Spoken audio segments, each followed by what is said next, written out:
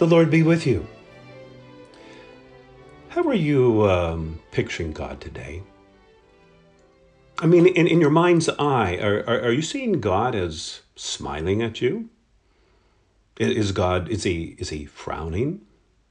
Does God look disappointed at you? Does God look like he's ticked off? Well, the reason why I'm asking is because how you and I picture God is just about the most important thing about us.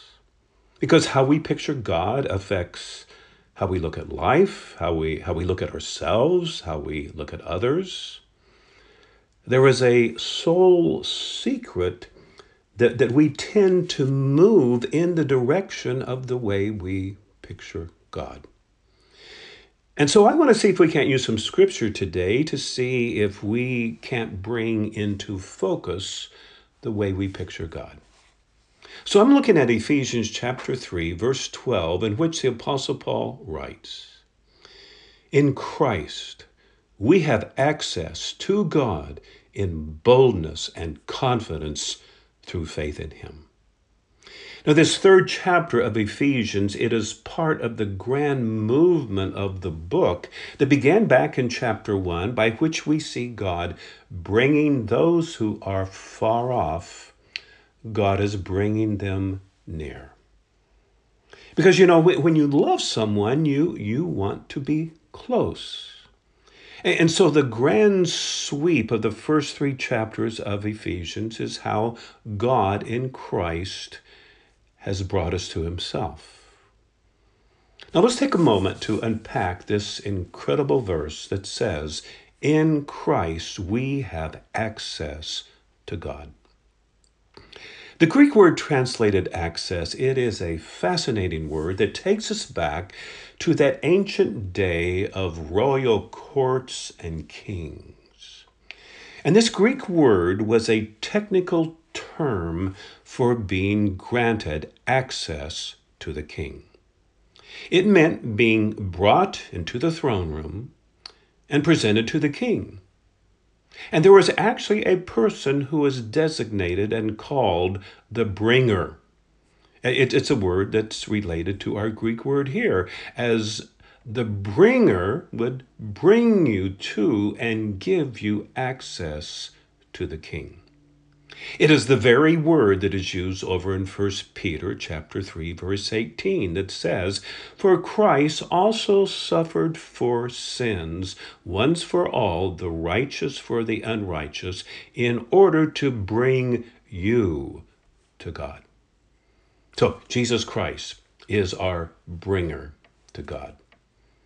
Because of ourselves, we cannot bring ourselves to an infinite, holy God. But Jesus brings us. Jesus gives us access. He introduces God to us as our Father. And it is because of Jesus that you and I, we get to pray, "Our Father, who art in heaven." So Paul here, he pinpoints in today's scripture, as he says, in Christ, we have access to God. We have access to God, Paul says, in boldness and confidence through faith in him. And so that means that you and I, we are not shy when we come to God. We don't come hat in hand timid. Jesus gives us access. He brings us to God as our Father. Now, I love this word, boldness, that Paul uses here when he says we have access to God in boldness. The Greek word translated boldness, well, it's one of the great words in the history of civilization. It is the Greek word parousia, that's Parrhesia, and parousia meant that in the Athenian democracy, it meant freedom of speech. It was like the First Amendment, freedom of speech. And the word parousia is made up of two words, one word meaning everything, the other word meaning to speak. So parousia literally means to speak everything. So you speak freely. You speak boldly. You don't hold anything back.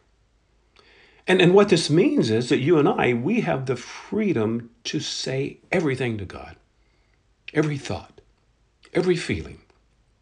We hold nothing back. And that's one of the things I love about praying the Psalms, as the psalmists help us speak freely to God. So because of Jesus Christ, the bringer, you and I have access to God in boldness, that is, this freedom of speech, and confidence through faith in Christ. This is exactly what Hebrews chapter 4, verse 16 promises us.